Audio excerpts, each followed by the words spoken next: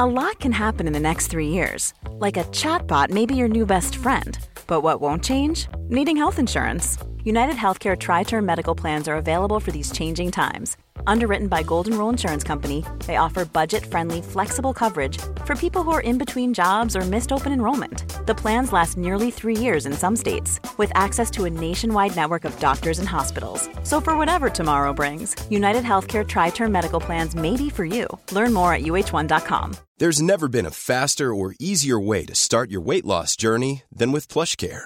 PlushCare accepts most insurance plans and gives you online access to board-certified physicians who can prescribe FDA-approved weight loss medications like Wegovy and Zepbound for those who qualify.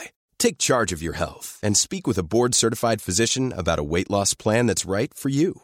Get started today at plushcare.com/weight loss. That's plushcare.com/weight loss. plushcare.com/weight loss.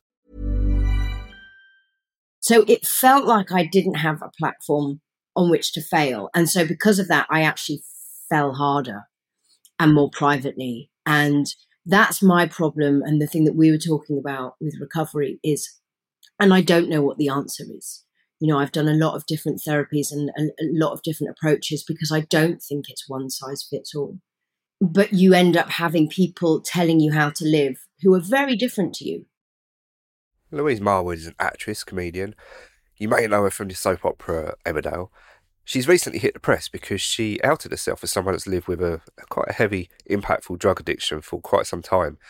And she wanted to be honest. She wanted to start this conversation about herself and how it also feeds into her next project, which is going to be really exciting. And that's what we're going to be talking about on this episode.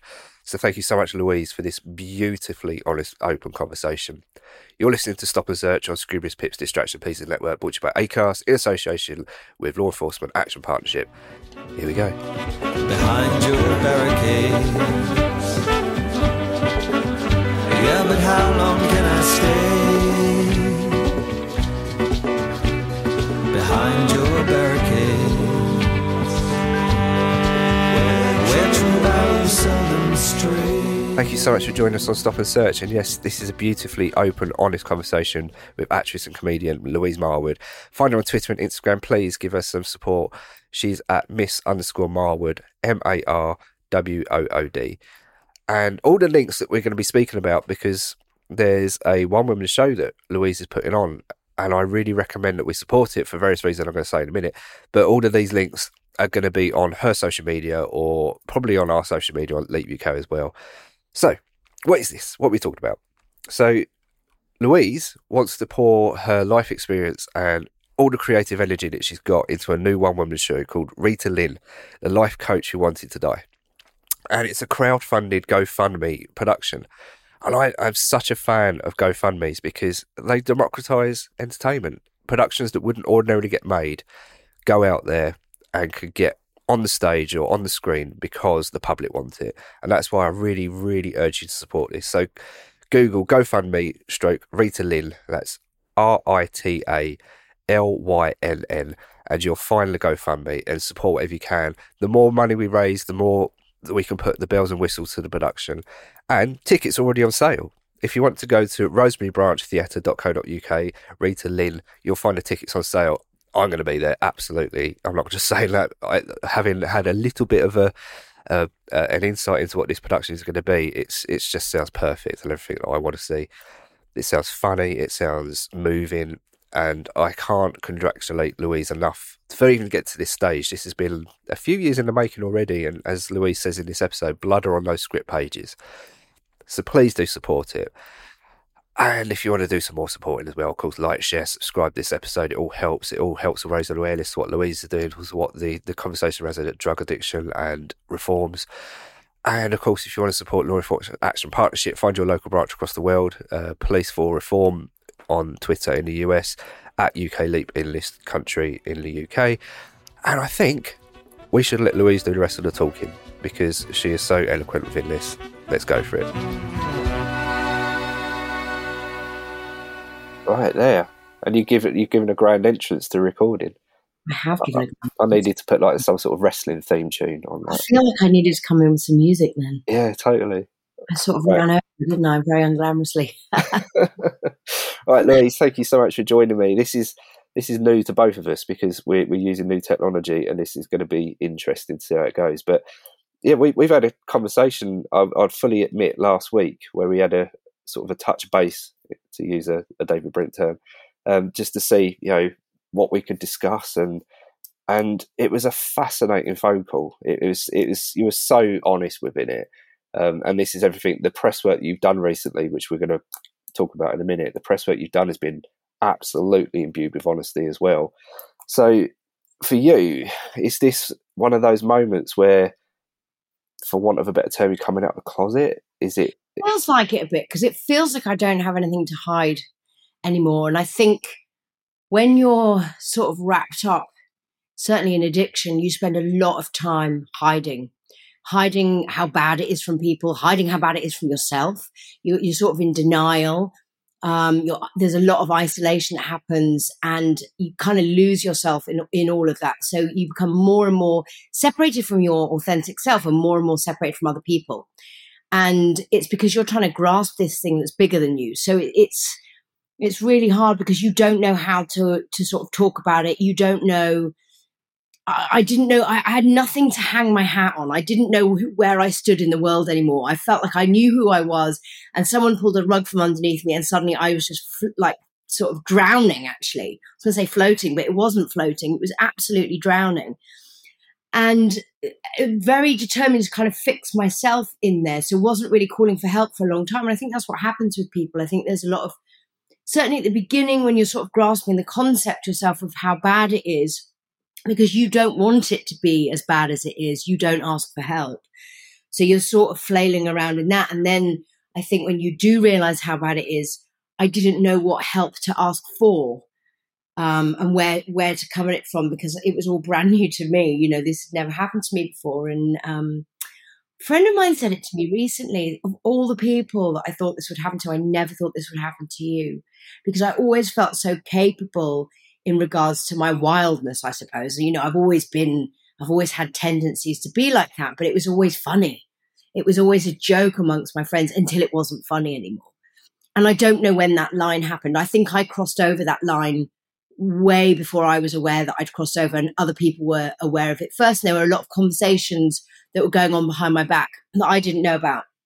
In fact, my friends had set up a WhatsApp group called the Marwood tracker, which was sort of tracking me at the beginning. And again, it sort of in a funny way. Everyone was sort of still joke. It was still very jokey, very sort of like, even though it was, and I say that sounds horrendous, like my friends being horrendous. It wasn't. It was just no one knew where I was. I was never where I said I was, because I wanted to use drugs, and I didn't want anyone to stop me. And at that point, when it got really bad, I was hiding that from everybody, but everybody knew. And so they were sort of trying to keep tracks on where I was, so they could sort of gauge how bad it was, but in a sort of still jokey way. Like people were still, it was still funny. And like I said, until it wasn't. And then that WhatsApp group got demolished very quickly, and my friends did an intervention, and I got bundled off to my first rehab, which, like we said on the phone, I thought, and I guess it's the narrative that we're sold, because it's always at the end of the movie, is that you go to rehab and you get better, and that's it, you get on with your life. And that's not what happened to me at all. In fact, it got worse. So what year was that you had your first rehab?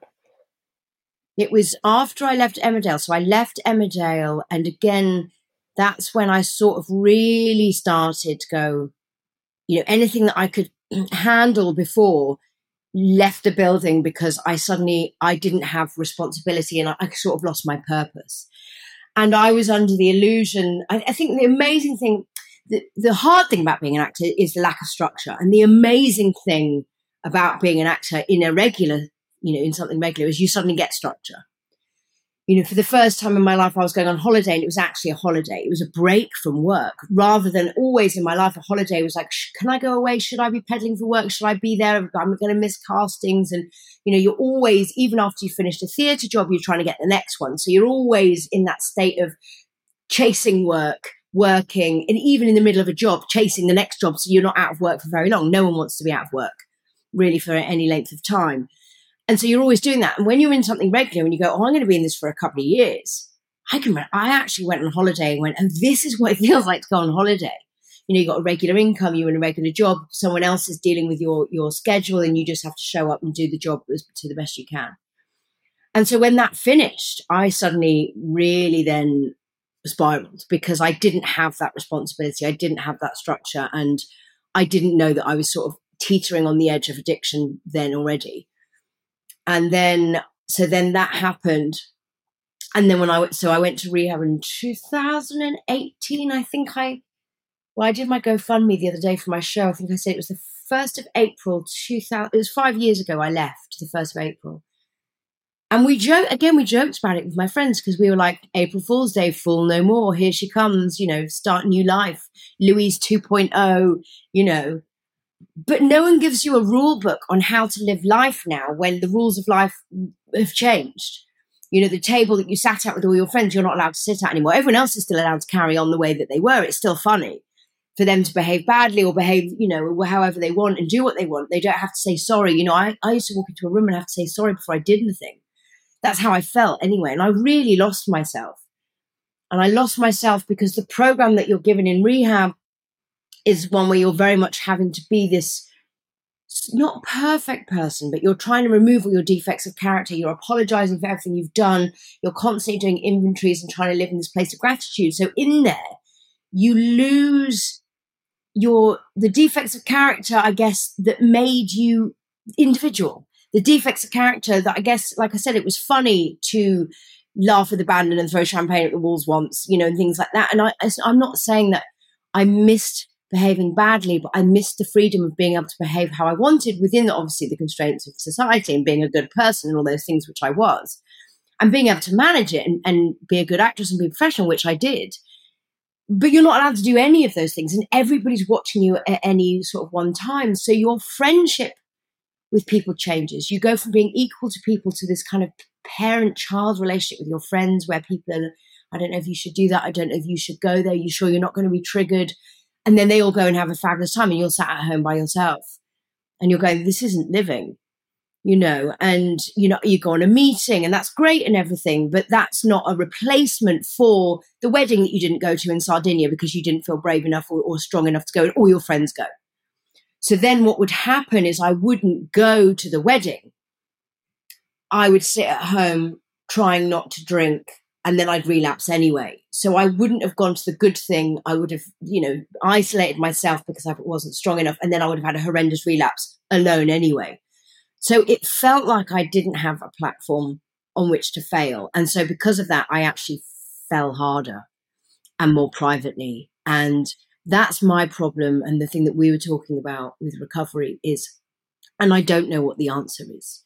I've done a lot of different therapies and a lot of different approaches, because I don't think it's one size fits all. But you end up having people telling you how to live who are very different to you, sponsors who are, other than the fact that we're both trying to stay sober, we have nothing in common. Wildly different humans that see the world in wildly different ways, and they're telling you how to live and how to process the world and how to filter things, and you're trying to do as you're told, but it's not working, and something fundamentally is jarring within you. And so you end up living between two worlds. That's how it felt to me. The world of recovery, which you dip in and out of, go to meetings, get your days back up again, get celebrated, pick up your chips, and then the world that everyone else lives in, which looks a little bit better and a bit sexier and a bit more fun than that one. So then you go back to that one, and then suddenly you have to go and get your day one chip again. So you're kind of flitting between and living in this no man's land of real loneliness, actually.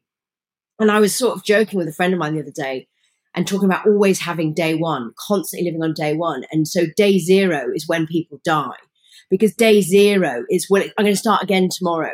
So I'm going to do everything today. I might as well.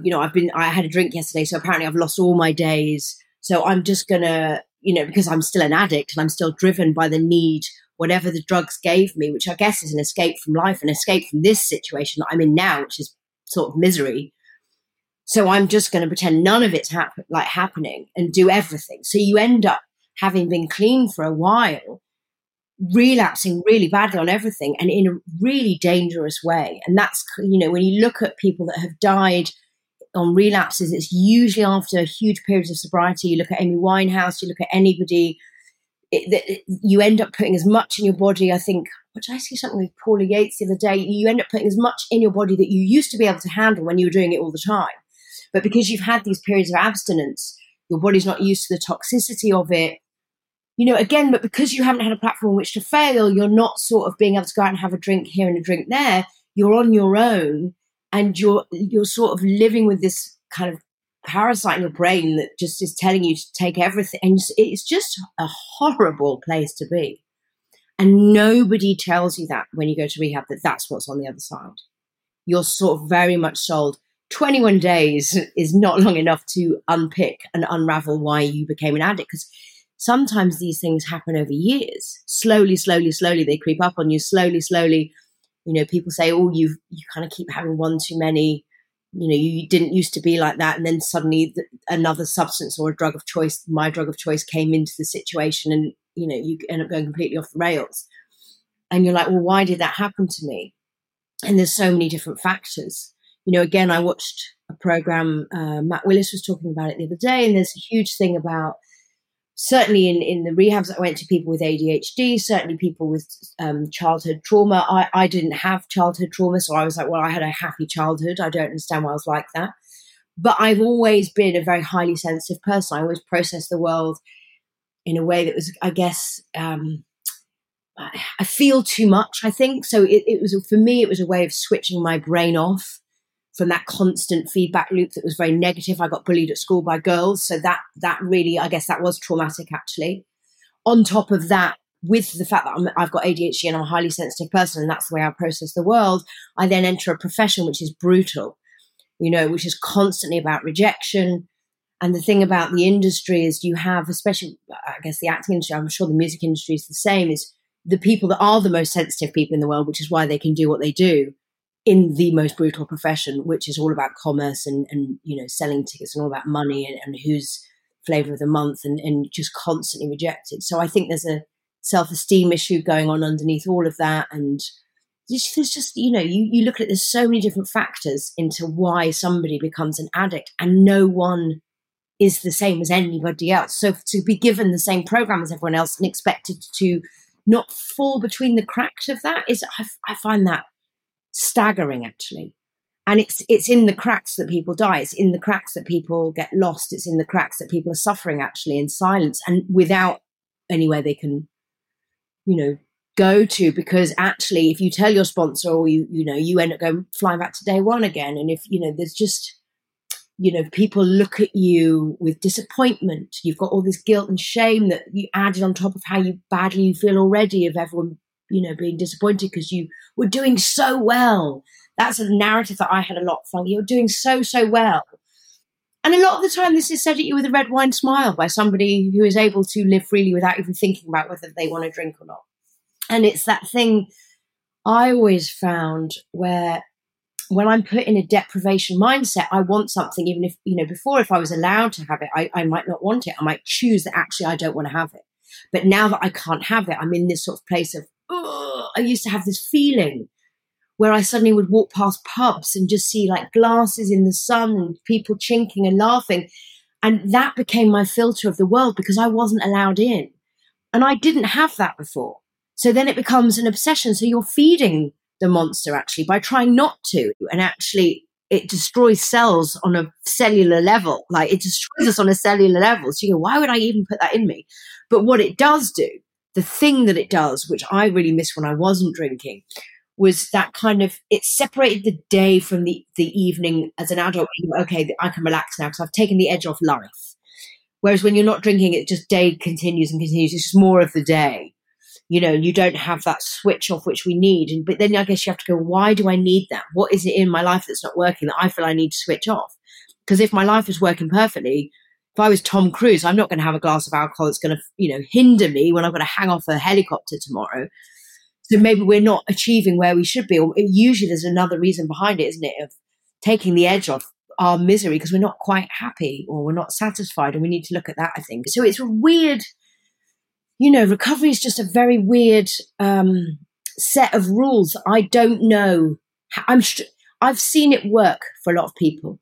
I've seen people that have gone into rehab, done the steps, and never looked back. I have seen that. I've seen people that are abstinent, have been. Russell Brand's a great example of that, of somebody who still goes to meetings, and has a sponsor and lives by the 12 steps and lives and breathes. You have to. It's a daily reprieve. You have to live and breathe the 12 steps, and you sponsor other people, and it seems to work for him and for other people I've seen. But I have also seen a lot of people in the rooms that it doesn't work for, that are constantly coming back and picking up their day one chip, And so it's like, what about those people? Where do they fit then? What are we doing for them? Because this clearly isn't working for them. How many times are you going to ask this poor person to keep coming back and do the same thing over and over again that isn't working until they have it, until they're a sad story. People disappear. They stop coming into the rooms. But what happens is your recovery ruins your sort of ability to have just a drink without any guilt, remorse or shame, because you've got all of this weight now, too much and all of that. So that glass is very heavy in your hand and there's, you feel very, very judged. So whether or not there's any kind of freedom for those people, and I include myself in that, I don't know. I just don't know the answer. There's so much I want to circle back on during the course of this conversation, because you covered so much in that I've been frantically writing down notes in terrible handwriting. But I want to quickly touch upon the reason that we're speaking now, because you came out in the press. You had pieces with the Daily Mail, a few other publications, because one of the reasons that you did become more public is because you're embarking on a new project. And it's an exciting new project. Is it one that's cathartic for you? Is it one that you're driven and compelled to do? And also, could you tell us a bit about that project, of what it actually is? Yeah, I do, because I feel all the things that I've said to you, I needed somewhere to put that. All the things that happened to me, because I just couldn't understand. I was like, why has this happened to me? Why has this happened to me? I felt like I lost years of my life. I actually look at it now and go, and I said this in my campaign, I'm a very different human to who I was at the beginning. I actually think I'm a better version of myself because of everything that I went through, because I smashed myself into a million pieces and put myself back together again. I'm very much a work in progress. I don't know the answers. And I consider myself, and I like to say that I'm recovered, because I believe that we are the stories that we tell ourselves as well. And I don't like to tell myself anything that sounds like I'm struggling, because I'm not. I've got a long way to go to get to a place where I feel I've got my life back where I want it on my terms. But that isn't, where I'm supposed to be right now. And I'm fine with that, because I don't know what my purpose is anymore. It might be more in line with this. And I'm open to that. I'm willing. And I'm much more open-minded than I used to be. And I've kind of let go of that, trying to control every aspect of my life, which is great, actually. And that feels very freeing. So I'm kind of seeing what happens with it. But yeah, I felt compelled to find my voice in addiction and to be able to help people and go, look, I couldn't get 2 hours, let alone 2 days. And, I'm nearly 7 months clean now, and I've had to come at it from so many different angles. And for me, writing about it and writing about how I felt it was cathartic. It really did help me in that. And then going, I do have a platform. And if I can use it to help other people, I do have an ability, because of my tricky brain that, it isn't always fun to live in. It has given me gifts of being able to write, I think. And I have written a script, and I look at it and go, actually, no, I have written addiction in a way that I think is accessible and relatable and might help people, and do it through a comedy, which I know I don't sound particularly funny right now, but when I write a script, I can write comedy. So I'm like, that's a gift that I can share. That's something I can do, use this and be a conduit for that voice, and to help an addict that's suffering, who might just watch it and go, oh, that is me. That is exactly how I think. I didn't want to say that out loud, but that's the place that I'm stuck in. And I kind of wanted to dress it up. So the whole thing is, I'm doing this one woman show. I wrote it as a pilot originally for television, and I had a lot of interest from producers, but I knew that if I wanted to have any kind of ownership over it, and certainly over playing the character, that I would have to play it first. So I thought, well, I'll do it as a one woman show, which I am doing in July at the Rosemary Branch. And I think there will be life after, hopefully, as well. And I wanted to find a noisier concept rather than just actress goes off the rails, because originally I wrote something which was about that. There was quite a lot of broken female protagonists on TV at the time. Again, conversations that were had in rooms. I don't talk like that. And if it was about guys, I don't think that they have that conversation about there being too many broken male protagonists. But it certainly was at the time about that. And about sort of actresses going off the rails, particularly because it feels quite privileged. And, you know, that's not a path that I want to go down, because it certainly didn't feel, there's nothing privileged about addiction. Everybody ends up in the same hell, where, you know, wherever you're from, whoever you are, despair feels the same. And it's living, waking hell. And so I wanted to tell the story, and I thought, well, how do I dress this up differently? And I was also doing a lot of work on recovery in different ways, and looking at life coaching, and looking at, you know, NLP, and looking at belief coding, and all these different systems, models of recovery that are out there, as well as the program and the 12 steps. And I just thought, there's so many unqualified people out there, actually. There's so many life coaches out there who have just self-appointed themselves life coaches who tell other people how to live. Well, it's just a really funny concept, actually, that people who don't actually know how to live are telling other people how to live. I thought maybe we could do it actually and dress it up and have it as a life coach who is dying, who is telling other people to live, how to live, because she has nothing else to do, because apart from killing herself ever so slowly with her drug addiction. And so that's what I did, and that's how Rita Lynn came about. And I'm really excited about it. I'm excited about doing it. I go into rehearsals in a couple of weeks, and I've got a very exciting director attached. And I just think this maybe happened to me for a reason. I don't know, you know, whether it'll ever be the best thing that ever happened to me. I don't know whether I'll ever say that, because it was horrendous at the time. But I certainly feel like it's given me a way of looking at the world that's really different. And I don't take anything for granted anymore, which is a beautiful thing. You know, things you just, until they're gone, you just do take, you know, like freedom of behavior and freedom of choice and all of those things that I fight for now, really. So the reason that the press were interested is because you've got a GoFundMe, which I completely recommend people go and help you and support you, because, you know, you're doing this on your own essentially. And yeah, as I mentioned, the Daily Mail, they were one of the ones that had an interest in what you're doing. What's been the feedback? Look, first of all, what was it like seeing yourself in print on the screen coming out as you did?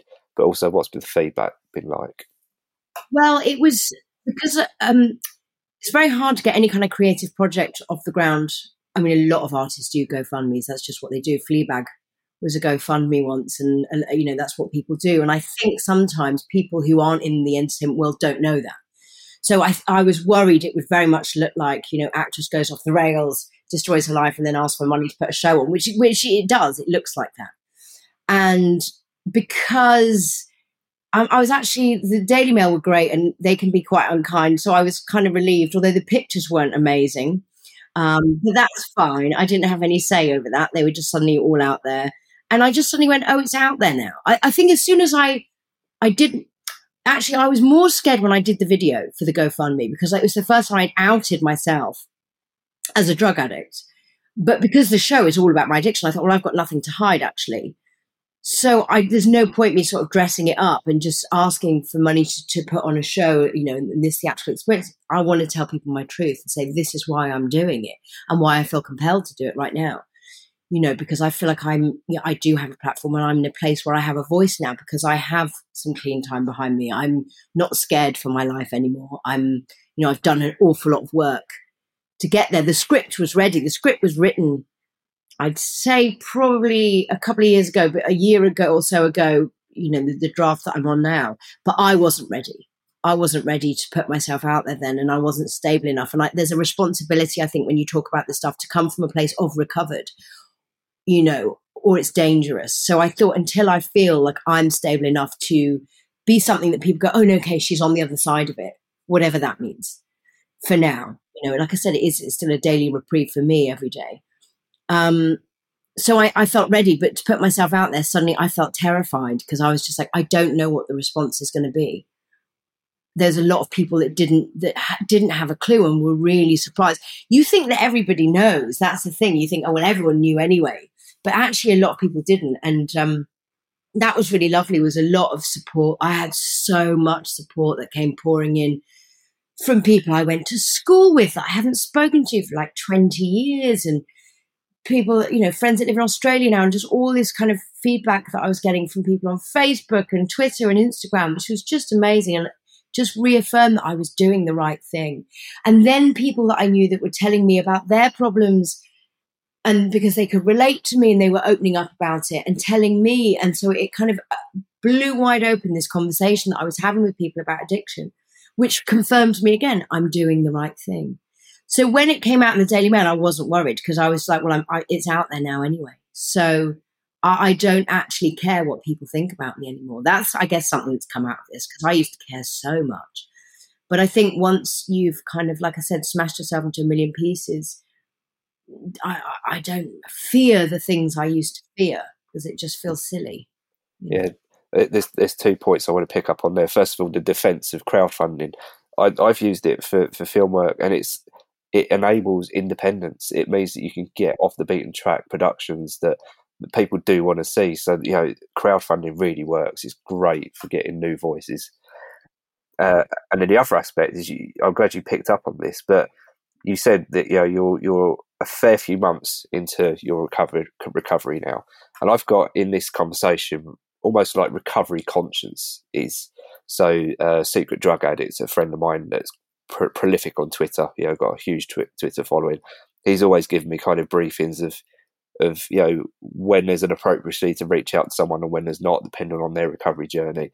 Richard Mylan, actor recently that I've interviewed, that I've got on really well with, that's just done a show on addiction. Again, some of the things he said has been a recovery conscience for me, and you're definitely forming one of those consciences for me as well. You know, I'm receiving information off you that's going to be so valuable to me in this conversation.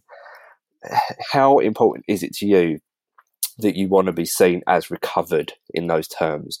Or is it a case that you can have conversations of in recovery, and that, you know, slips may happen and it isn't the end of the world, like you said previously? You know, you don't have to go back to get your chip from day one. The process of recovery, is it something that you're still getting to grips with? Is it something that you're still being advised on? You know, what is your mindset on it at the moment? I think relapse is a huge part of recovery, unfortunately. And I say unfortunately because it's really, really, really painful. But if you remove that from people's lives, and then people hide. People will relapse anyway, but they won't have, like I said, a platform on which to fail. They won't have anywhere they can put that, or anyone they can tell about that. So there's this kind of perfectionism, I suppose, of being in recovery and not wanting to relapse, and people not being honest about actually what they're really thinking. You know, I've had a few different sponsors, and I had one sponsor who, if I said I'd been triggered and I was thinking about drinking, would shout at me. So I just stopped telling her, because I didn't want to be shouted at. And then a relapse would happen because I wasn't being really authentic about when I was being triggered. And I got triggered by, people think you get triggered by, you know, seeing someone drinking. I got triggered by a window once. I mean, there is no sort of rhyme or reason to where your brain goes and where this trickery goes. And I was sort of like this parasite that lives in your brain, telling you things that aren't true with the same voice that tells you the time. So it's really hard to differentiate between the two. And you need to have some way of unpicking that. And so I have to be really, really careful, because I still have that voice. So I don't want to say anything, because I could still relapse one day in the future. I don't know. I can't say that I never would. I think I've done so much work, and where I'm at right now, I certainly don't see that that's something that's likely. Whereas, you know, a year ago, I was just a relapse waiting to happen at any one time, and I just couldn't stop doing it. It's just, I was so in the grasp of it. But again, my neural pathways had been changed around a certain drug, chemically changed around a certain drug that's very addictive. It was hooked around that with chemical hooks as well as psychological ones. So there's a lot of unpicking that had to happen. I'm not in that place because I've had so much time now between now and when I last had the substance. But that's not to say that some point in the future I will get complacent, or I will forget the memory of the suffering of only 7 months ago, and be like, you know, and press that button which has caused a relapse before. So I can't say anything. All I can say is I'm very much a work in progress, but I'm all about having honest, authentic conversations about it, and about being able to say, do you know what, actually, I think I can have a drink. I don't want to. But if I wanted to have one day, I'm allowing myself that as an option. Whereas in certain recovery groups, that's called a reservation. And people say if you've got a reservation, then you're not recovered. So again, it's the terminology that you use. If it's my choice not to have one, I don't walk past pubs obsessed with the fact that everyone's got a glass in their hand and that I'm not allowed to have one. And so that thinking kept me sick. I do know that. And it kept me in that place where I couldn't think about anything else.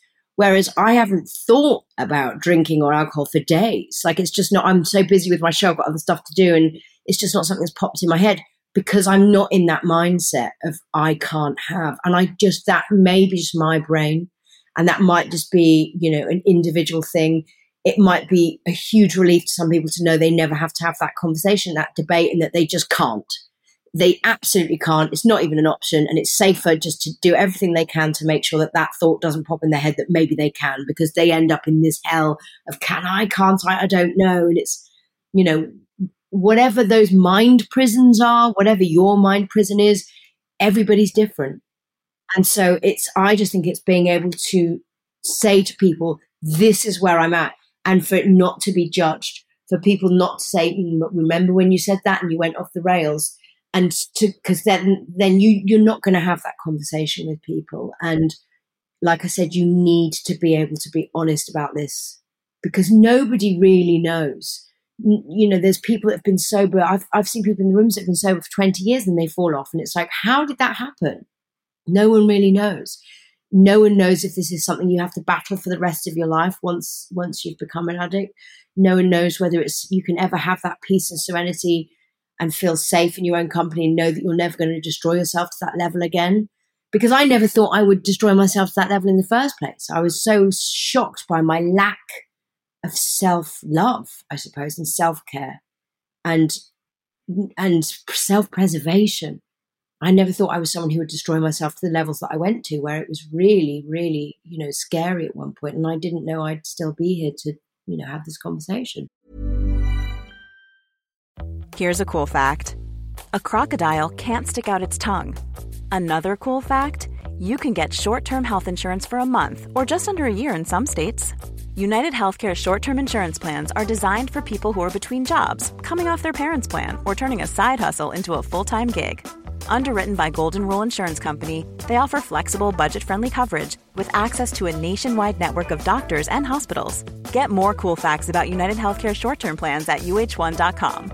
Life is full of awesome what-ifs, and some not so much, like unexpected medical costs. That's why United Healthcare provides Health Protector Guard fixed indemnity insurance plans to supplement your primary plan and help manage out-of-pocket costs. Learn more at uh1.com. Hey, Dave. Yeah, Randy. Since we founded Bombas, we've always said our socks, underwear, and T-shirts are super soft. Any new ideas? Maybe sublimely soft. Or disgustingly cozy. Wait, what? I got it. Bombas. Absurdly comfortable essentials for yourself and for those facing homelessness. Because one purchased equals one donated. Wow, did we just write an ad? Yes. Bombas. Big comfort for everyone. Go to bombas.com/ACAST and use code ACAST for 20% off your first purchase. Would you say that the career that you're in adds towards that motif? You mentioned the fact that acting life is, it lacks structure. You don't know where paychecks come from day to day. The fact that you did get into a really high-profile soap opera enabled you to have holidays and things like that. If you were in any other industry, would you potentially still have the issues that we're facing, or do you think that? Oh yeah, I mean, I know loads of people in loads of different industries that have it. I think that there's, high-pressured industries. Anyone that uses something as a tool to be a better version of themselves or a heightened version of themselves, or feels the need to do that, you don't need to be in the entertainment industry to use drugs. It's just for whatever reason, at some point in your life, you made a decision that you need that to either function better, be a better version of yourself, shut that voice down in your head,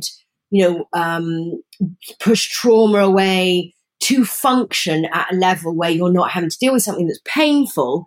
People find a way of doing it in a solution. The solution they find is by taking a substance that changes and alters their their mood or their mind. So, you know, it's essentially, I guess, pulling a duvet over your head from life and going, well, I don't have to deal with that problem. I'm just going to shove it down and take a load of drugs so that I'm desensitized to it. Or, you know, I feel like I'm able to do my job and perform and do all those things because I take a substance that enables me to stay up later or, you know, work harder or whatever it is that causes you to go, that's my solution. Once that's your solution, you're in trouble, wherever you are, whatever you're doing, because that solution quickly becomes something you need more of in order to get that new normal. So that normal that enables you to function at that level doesn't stay there. We become resistant to drugs. We need more and more of them in order to get the same result.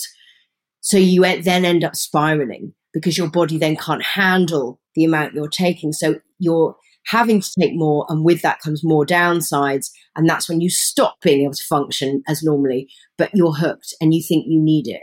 And you tell yourself you need it, and then you can't function without it. And that's when you're really in trouble, when you can't function without it to do anything. And that's where it takes you. It's where it took me, you know, and you need to have it in order to do anything. And then you're really, really unwell, I think. And it's very difficult to get out of that situation because, like I said, again, you don't want it taken away from you because you have a firm belief that you need it. So you're not going to tell people that you're using it because it'll get taken away. You know, you protect it at all costs. And that's what's so shocking, I think, is the very thing that is destroying you. And you know it fundamentally, you know it's killing you, is the thing that you protect and hide and lie about. And it's like that kind of Gollum in Lord of the Rings thing, you know, it's your precious and you will like save it from anyone and anything and lie through your teeth about how much you're using to protect your addiction, which is killing you. And that's when it gets really weird because you're like, I don't understand why my survival mode isn't overriding this. But I guess you're chemically altered by that point, and that's what you're dealing with. So no, I think any profession, you know, I've seen people using it. The reason I say about the acting industry is I think it's just quite a brutal one. And I think there's just a lack of structure and stability, and it's just so up and down. And you really have to have a certain kind of personality to be able to navigate that. And I just think that a lot of actors are very sensitive, creative types. So it doesn't serve them. And they're the very ones that, you know, the ones at the heart of it. I think you have to have a really, really tough skin. And I think you have to be really stable, actually, to be able to work in an industry that you don't get out what you put in any other job. I think, you know, there's a trajectory or a sense of what you put in, you get out, and you can sort of build something and you can see where you are next year. And acting isn't like that at all. There's no rhyme or reason why you're cast, why you're not cast, why somebody else got picked, why you're unemployed, you know, why suddenly you're employed.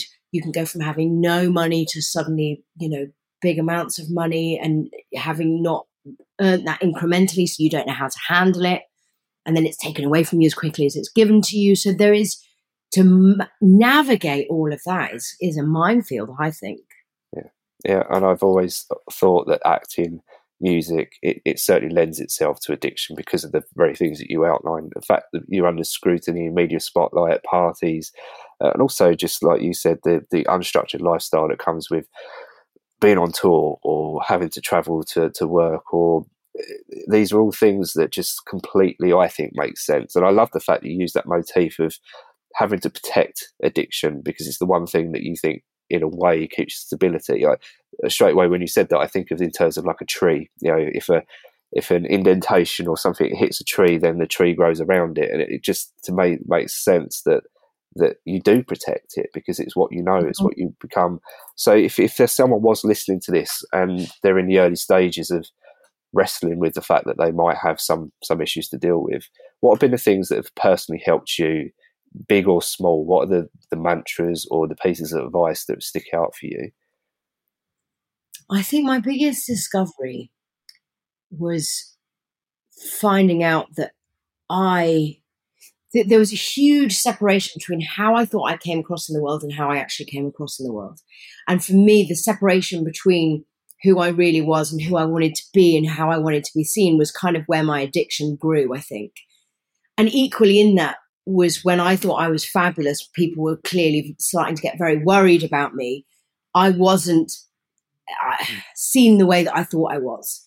So I've really had to learn to not worry about how other people see me and to be my authentic self and to really find who that is at my very core. And I didn't really know who I was because I used to put on this facade and this version of myself that I thought was more, was cooler, was better, was more fun, was more flamboyant, and all those things. And so actually that's kind of, like I said, where it lived and where it kept me from getting better, because I didn't want that taken away and I didn't know how to be an adult without it. And I think less now, but when I was young, when you first sort of started going out and having fun, it was so interlinked with alcohol and substances and things. I didn't know how to have fun without it. And I didn't think I could. And that's not true at all. And I think we do end up becoming the stories that we tell ourselves, and I think there's just so much more work you can do around addiction other than just the 12 steps. I do think the 12 steps are really valid. I think having a program for living is amazing. And I think you can just use a bit of everything and find what's right for you. I do think, ask for help. And in the first instance, actually going to rehab and breaking that pattern of using all the time and just being able to press pause was really valuable for me. So actually there is a place for that. There is a place for going into the rooms and finding other people who know exactly how your brain works because theirs works the same way, and finding a community. There is a place there, of course. And like I said, it works for some people. I just say try everything because you have a brain that's tricking you, because you have a brain that's protecting the substances and lying to you. I remember thinking, I think I'm in trouble a couple of years before I was really in trouble. And I wish I'd listened to that nagging voice of just going, I feel like this might be a bit like, this is tricky now. This feels like you have a problem. And it was a quiet voice, but it kept happening. It was persistent. And I think we do have that intuition that we override when we're like, I feel like I can't go out and I'm having too many drinks now and things like that. And we're not honest about it. We don't want to say. And I just think that's, if I just caught it maybe a bit earlier, I wouldn't have had as much pain as I'd had, and I wouldn't have gone as far as I'd gone. But I completely ignored it because I didn't want it to be true. But it was definitely there. And I can't, pretend that it wasn't, and I was completely oblivious because I wasn't. I knew. I said before that I was the last to know. I actually probably was the first to know. But then I was in denial, and then I was the last to know, if that makes sense. Yeah, totally. So I think if you have got a nagging voice that's saying, this doesn't feel right, I think you're in danger, that quiet voice is the one to listen to, because we do have a self-preservation streak. It is in there, and it doesn't make sense to override that with the destructive one as a human. And you have to bombard it with more and more chemicals in order to be able to do that. And then you're really in danger. And I didn't know how much danger I was in, and I was. And I look at it now and go, "Gosh, I wish I could pull myself out of, And I had a lot more despair to come. Actually, I wish I'd listened to myself, and maybe said to somebody then, "I think I'm in trouble," and then had conversations with people about how can I stop where this is going, but also be me. I lost myself in trying to get better. And I think that's the really important thing is, how can I stop where this is going? How can I not be a danger to myself? But how can I not lose myself in all of this and try to fit a pattern of something that works for other people maybe, but isn't working for me? And I wish I'd spoken out about that a bit more honestly. How do you think you know yourself now? Would you say that you have found yourself again, or is it still a work in progress? I think I'm still a work in progress, much more. I think there's a process that you go through because you have to sort of break down so many lies that are going on within you, and I think maybe the process is that you have to break yourself down and build yourself back up again. So in there was the point where I really lost myself, where I didn't have a voice. Like I said before, I felt like I apologized before I walked into a room. I was kind of misfiring all over the place, trying to set boundaries again with people, but oversetting them because I felt like I'd been coming from a place of humility for so long that I'd lost my power. I felt like I didn't have a voice. Like I said, I felt like my friends were parenting me, and I was desperate to get that balance back. So that caused me to misfire and overstep with friends that I was trying to be bold with, or set boundaries, or say that's unacceptable. And actually I'm here and this is what I want. And so it was all like a really painful kind of process. Luckily, they're all still there, I think. But there were times where I think people must have just been like, oh, this is insufferable, because I was just in so much pain all the time, which is hard to watch, I think, anyway. But also makes you very selfish, because you can't see past your own face and your own addiction and everything. Everybody gets sucked into your addiction. That's the problem, because it is so consuming and it has such an impact on everybody around you. So, when you see that kind of that ricochet going off into the universe, and that it's like that with everyone around you. Everyone gets sucked into your lies, your deception, then your recovery, then your pain, then your humility, and then you trying to find your feet again. And I was wobbly for so long, and then I'd have a relapse, and that felt like snakes and ladders. I felt like I was going up and up and up, and then I go woo all the way back down to square one, and then I'd pick myself up again. But I think through all of that, I have found an inner strength that I didn't know I had. And then you go, gosh, I'm sort of untouchable now, because I don't care what anyone thinks. And that was always such a driver for me, what people thought, my people pleasing. And I didn't know about terminology like that either. I just thought that was me. So I'm definitely finding my place in the world, taking up my space in the world, and saying, no, actually, this is valid. My thoughts are valid. My feelings are valid. I'm not going to pretend that this is not how I feel. I'm not going to sugarcoat how this is or what's happened to me. And like I said to you before, I've got nothing to hide because of that. And I've always been somebody who was very insecure and always trying to hide, I guess, the girl that got bullied at school. And I said that recently on social media. There's a picture of me when I'm about 11, I think, and I was so shy and so worried and so anxious about what people thought about me. And I've been hiding her my whole life. And I'm like, I am her now. I don't care. And it's that when you stop trying to fit into what everyone else thinks of you, or who you think you should be, because actually no one cares. Everyone's getting on with their own lives. That's the biggest discovery. No one cares. That sounds awful. Not that they don't care about you. Everyone cares about you, of course, but nobody cares as much as you think they do about you on a daily basis. And that's really freeing.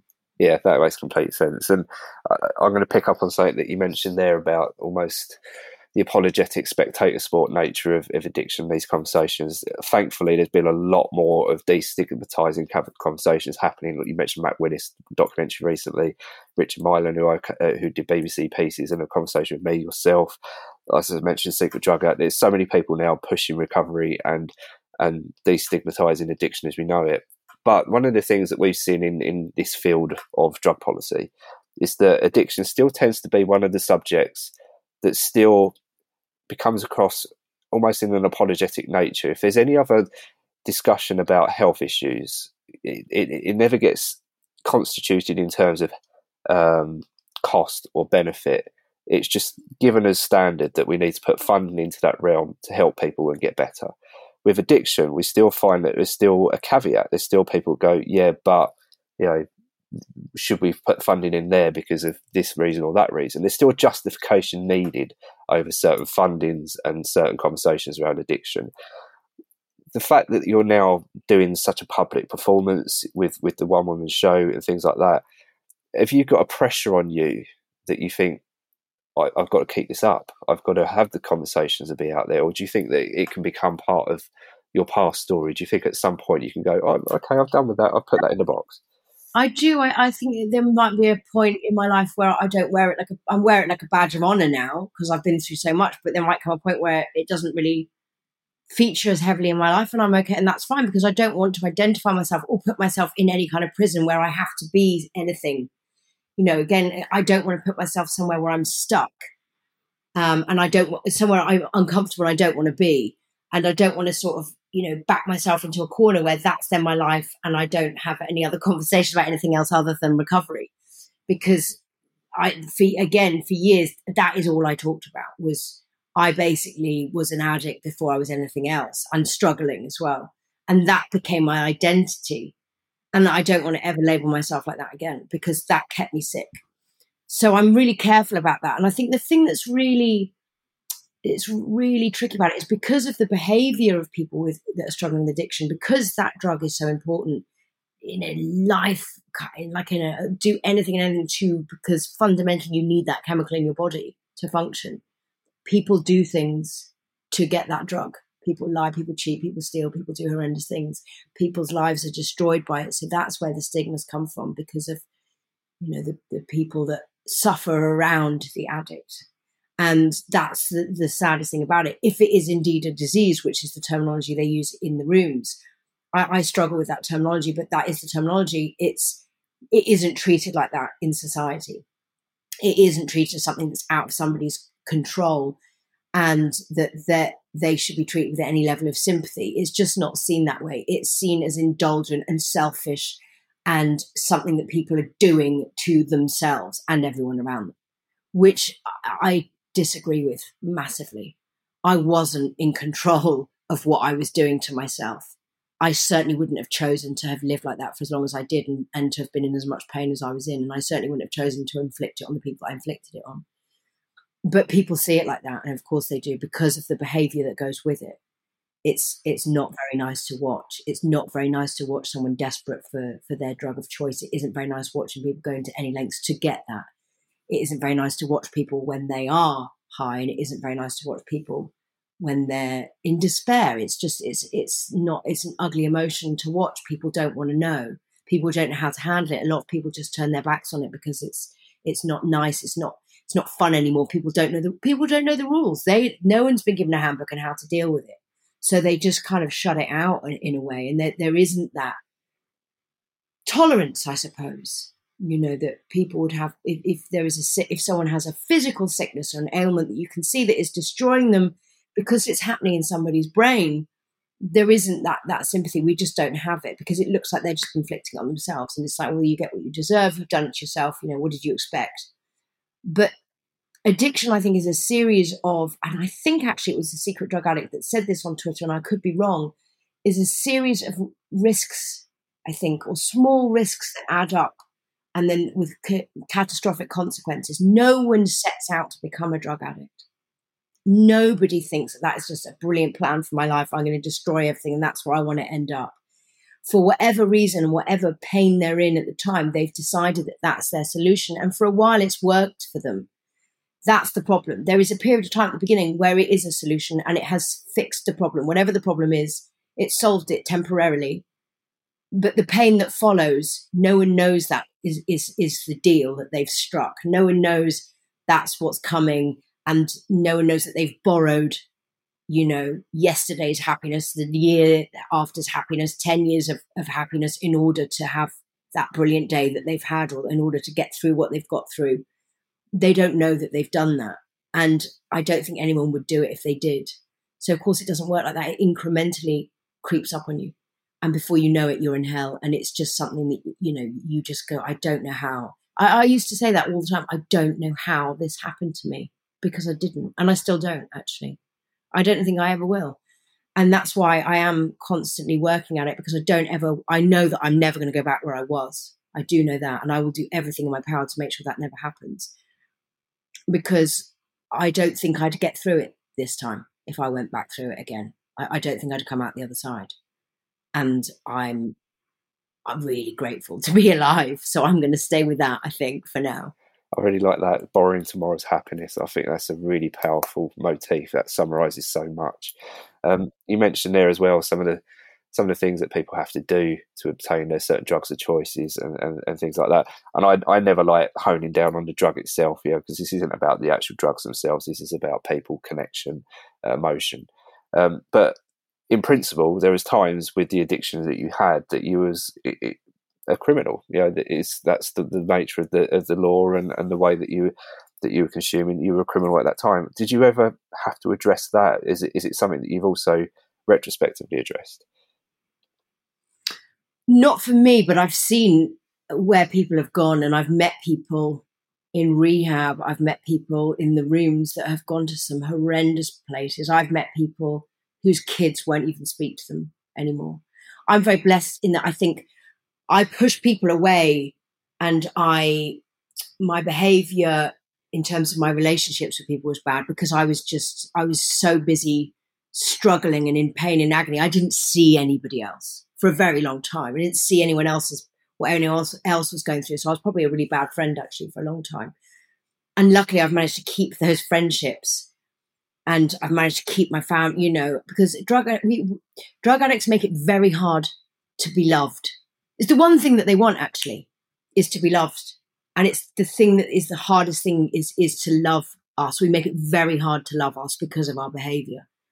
We're very unlovable at that point. And that's what's so sad, I think. And it is, I think you touched on then, the opposite of human connection is addiction. And you end up isolated because of that, because people don't want to be around you and you don't want to be around them because you're lying anyway. You're not where you said you were. You don't want your drugs taken away from you. So there's this whole kind of pretense around it. So you end up more and more isolated and more sick. And that's where it's dangerous. And that's what I want to try and stop. And I don't know how that you can solve that, because it's the very nature of the addict to be secret. The very nature, it's the dishonesty that kills, probably the most, actually, because you are protecting your addiction so much. Because you have a brain that lies to you. So how can you possibly tell the truth? You don't know which way is up. I didn't know what was going on half the time. But I saw people who had ended up in prison, who had done horrendous things, who had sold things and, stolen things and lost their children and kept using still, with all of that, things not being enough, and I understand where they were, because my life wasn't enough. I knew my life was in danger. I wasn't enough to stop me. And that's what the saddest thing was, is that I'm in danger and that isn't enough to stop me. My self-preservation isn't enough. My want to live isn't enough. And then you end up in that place where you just want to die, because you're not living. You're just suffering. And I think they have a thing in the Samaritans when people ring them up, where the first thing they ask people is, do you actually want to die, or do you just want the pain to stop? Because usually it's the latter, and I've been there. You just go, I can't do another day in this life, in this body, in this brain, in this pain, in this despair, wanting this drug that's killing me, but I need it. Because that in itself is just, I can't explain how painful it is. And it's just being able to pull people out of that. And I guess, to have more sympathy for that and to try and understand what that feels like. Like I said, nobody sets out to be a drug addict. Nobody. It is not on anyone's mood board in the sky. It is not on anyone's agenda. It's just ended up that way for whatever reason, whatever circumstances, whatever childhood, whatever trauma, whatever tricky brain that they were born with, whatever filter the way that they see the world, and all the things that have added up that just mean that one day they find themselves in a situation where they are in trouble. And it's being able to help people without judgment, without them feeling judged, without them feeling, guilt and remorse on top of everything that they already feel, which is probably confusion more than anything else. I've spent a long time feeling confused, I think, over the whole thing more than anything else. And it's just about, I guess, and that's why the rooms are brilliant, because they are everywhere. There is a place for people to go. My only problem is just the constant all or nothing, day one, start again, because that's just dangerous territory for me. Again, I say that for me, my brain's not the same as everybody else's. It didn't work for me because of that. And so I had to just try, loads of different things to try and fix it. And I always will. And I think actually, always being in therapy and always questioning yourself and what you're doing and your behavior is just being a better human anyway. But for me, it keeps me safe. So it's got a bit of an added bonus. Yeah, we completely always advocate that there's no one size fits all. There's so many different, just as the nature of life itself is just so diverse, so is recovery. And I have to give a shout out to a friend of ours as well, Johan Hari, summarises it perfectly. We both touched upon it. The opposite of addiction isn't sobriety, it's connection. And that's ultimately what we've both been sort of alluding to. Exactly. So I want to kind of wrap up now and talking about your new endeavour, because it's fascinating to me. I've said to you on the phone that this is everything I personally love. I believe in the stories and that the arts are going to change the way people think and policy making, as opposed to policy making itself. So how much of your life experience is going into this show, and also what are the plans for it? What's happening with it? There is blood on those pages. I've lived and breathed and lived this show. I've never been a life coach. But everything that the character goes through, I've been through, and everything that happens to her in terms of her addiction happened to me. So that, and again, it's that thing of I'm not scared to show that. I'm not scared to show where I went with it in terms of despair. And I'm not, because I think we need to highlight those things, because if you are hiding that from people, people don't know that's where it takes you. It takes you to pacing in a dark room by yourself, wanting to kill yourself. Just does. How long it takes to get you there, it depends on your drug of choice, I guess, and your circumstances, but that's where you end up, and that's where I ended up. And I'm not scared to say that, and I'm not scared to put it in my show. And I think the thing about my show is it is a comedy, and there's a lot in it that's frothy and light and funny, and but also at the heart of it is that grief and that trauma that I went through for myself, for my life, and what I did to my life, and my confusion, and me trying to kind of make sense of where that puts me in the world, and all of those kind of debates that I had with myself, I've put in the show. And the plan for it is we're doing 2 nights at the Rosemary Branch, 25th, 26th of July, but we're inviting a lot of industry because we want, and I say we, I mean me and my creative team, we want to get it out there so that as many people as possible can see it, and that's the plan. How that turns out, I don't know, because it all depends on who actually comes. And whether it's something I end up developing for television further down the line. Again, it all depends on who comes along and how that develops. But that's the plan. The plan is that this is the beginning of the journey of Rita Lynn, and that it has life after the Rosemary Branch. And that's why I'm putting everything into it, because I feel I have a story to tell, and I have a sort of a real responsibility actually to tell it, because I do have a platform, and because that is relatable, I guess. And the GoFundMe is still live, which I completely recommend people do support, because, as I said, I've used crowdfunding in the past, and it's such a democratic way of getting productions out there. It's the only way of creating art these days and putting on a show. I've raised a certain amount at the moment, which means, it'll probably miss out on stage in my pants for the whole thing. So I'm trying to create more of a world in which to inhabit on stage. So the more the closer I get to my goal, the more I can add to the show. But at the heart of it, the script is written, the show's good to go. And I've also put a link on, I think I've sent to you, to buy tickets so people can come and see the show, because at the end of it, I just want to tell my story at the heart of it all. So if we support you enough, is there a chance that we can get this on tour, that you can come down to me in Kent, or Bristol? Is a big recovery community in Bristol. Are these places that if we support you, we can get you to on stage? Yeah, I mean, that's the dream. The dream is to get it out, as everywhere, and do as many different theatres as I can. And yeah, absolutely. Oh, I'd talk this for the rest of my life if I was allowed.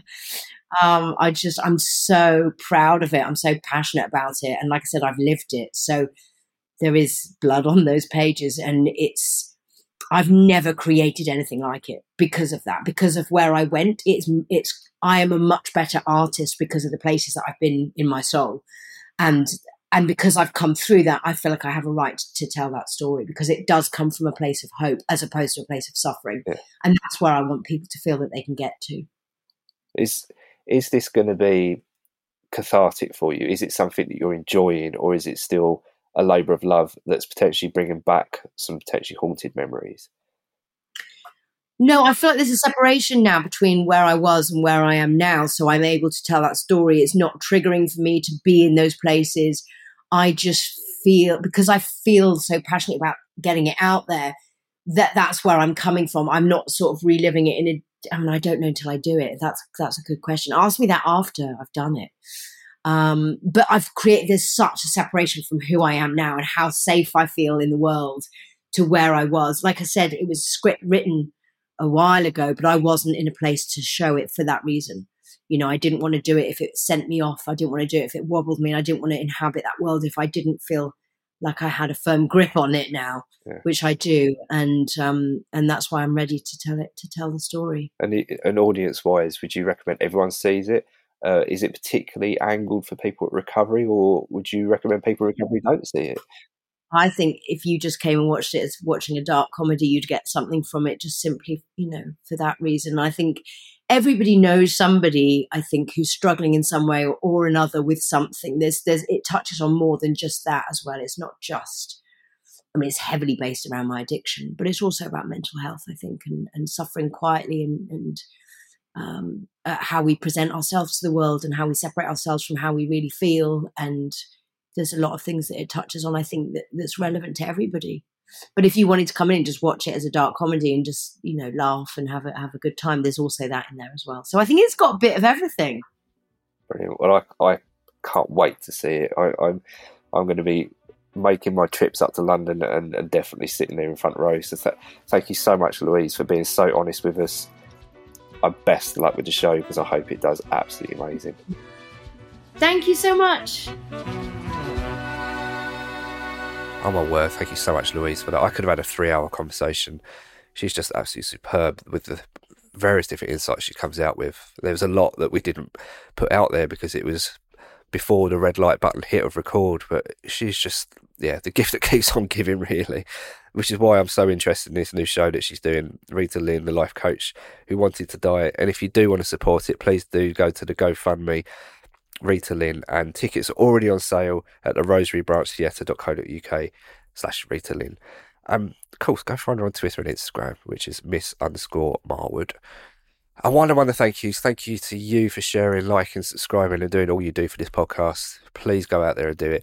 It really helps with what people like Louise are talking about, what we're talking about. Just don't listen, share. It helps. Thank you so much. Thank you to Scroobius Pip for having us on your network. Thank you to John Harris for all you do at the Distraction Pieces Network. Nicky the producer, the legend. He's had #1 iTunes shows now. Yes, he is that good. We're going to have to start upping his wages. Thank you so much, Nicky Elson, for all you do on this show. Thank you to Tristan and John for all you do on this show. Thank you to My Name is Ad for the artwork, Johnny Borrell for the theme tune. And as I said, you guys, you're the most important thing. You help us get to where we are. So thank you so much. Please go find Louise and support her. And on that note, let's go. Bye-bye. Behind your barricades. Yeah, but how long can I stay behind your barricades, where true values seldom stray?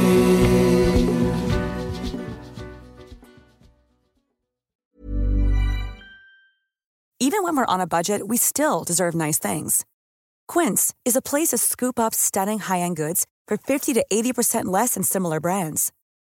They have buttery soft cashmere sweaters starting at $50, luxurious Italian leather bags, and so much more. Plus, Quince only works with factories that use safe, ethical, and responsible manufacturing.